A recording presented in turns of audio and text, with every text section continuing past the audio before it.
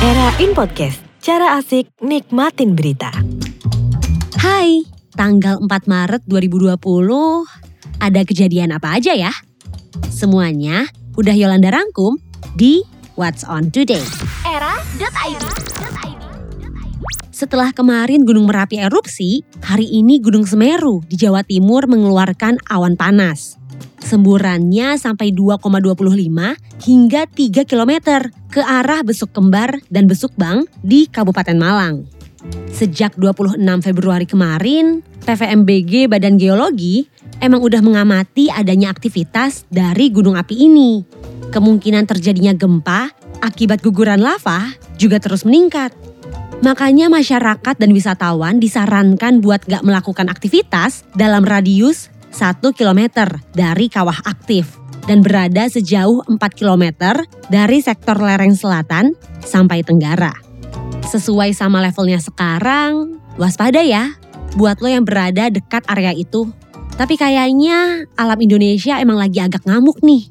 Di pulau yang berbeda, tepatnya di Provinsi Sulawesi Timur, banjir bandang menerjang Desa Lengkeka, Kabupaten Poso, sore hari tadi waktu Indonesia bagian tengah.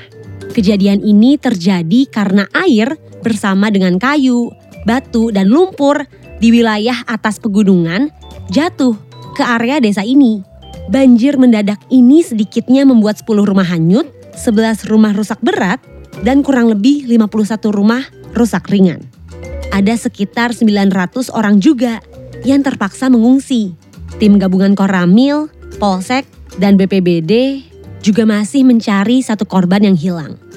Terlalu banyak kejadian berat ya di tahun 2020 ini.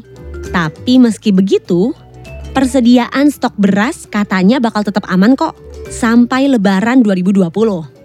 Menteri Badan Usaha Milik Negara atau BUMN, Erick Thohir, baru aja ngecek gudangnya perusahaan umum Badan Urusan Logistik atau Perum Bulog.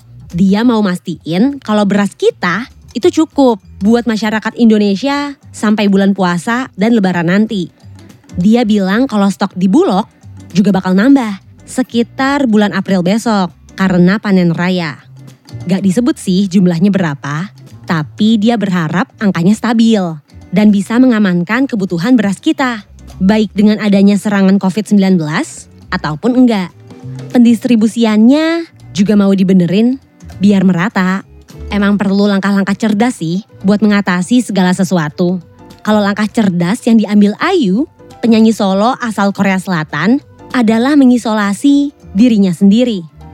Jadi cewek bernama asli Lee Ji-eun ini baru pulang dari Milan, Italia, gara-gara abis nonton Milan Fashion Week. Tapi karena Italia menjadi negara terbesar ketiga penyebaran COVID-19, jadinya dia mendingan jaga-jaga duluan deh. Korea Selatan, rumahnya jadi negara terbesar kedua. Cukup layak diacungi jempol sih pemikiran jauhnya ini. Dia sampai batalin agenda buat nerima penghargaan dari The National Tax Service Korea Selatan loh.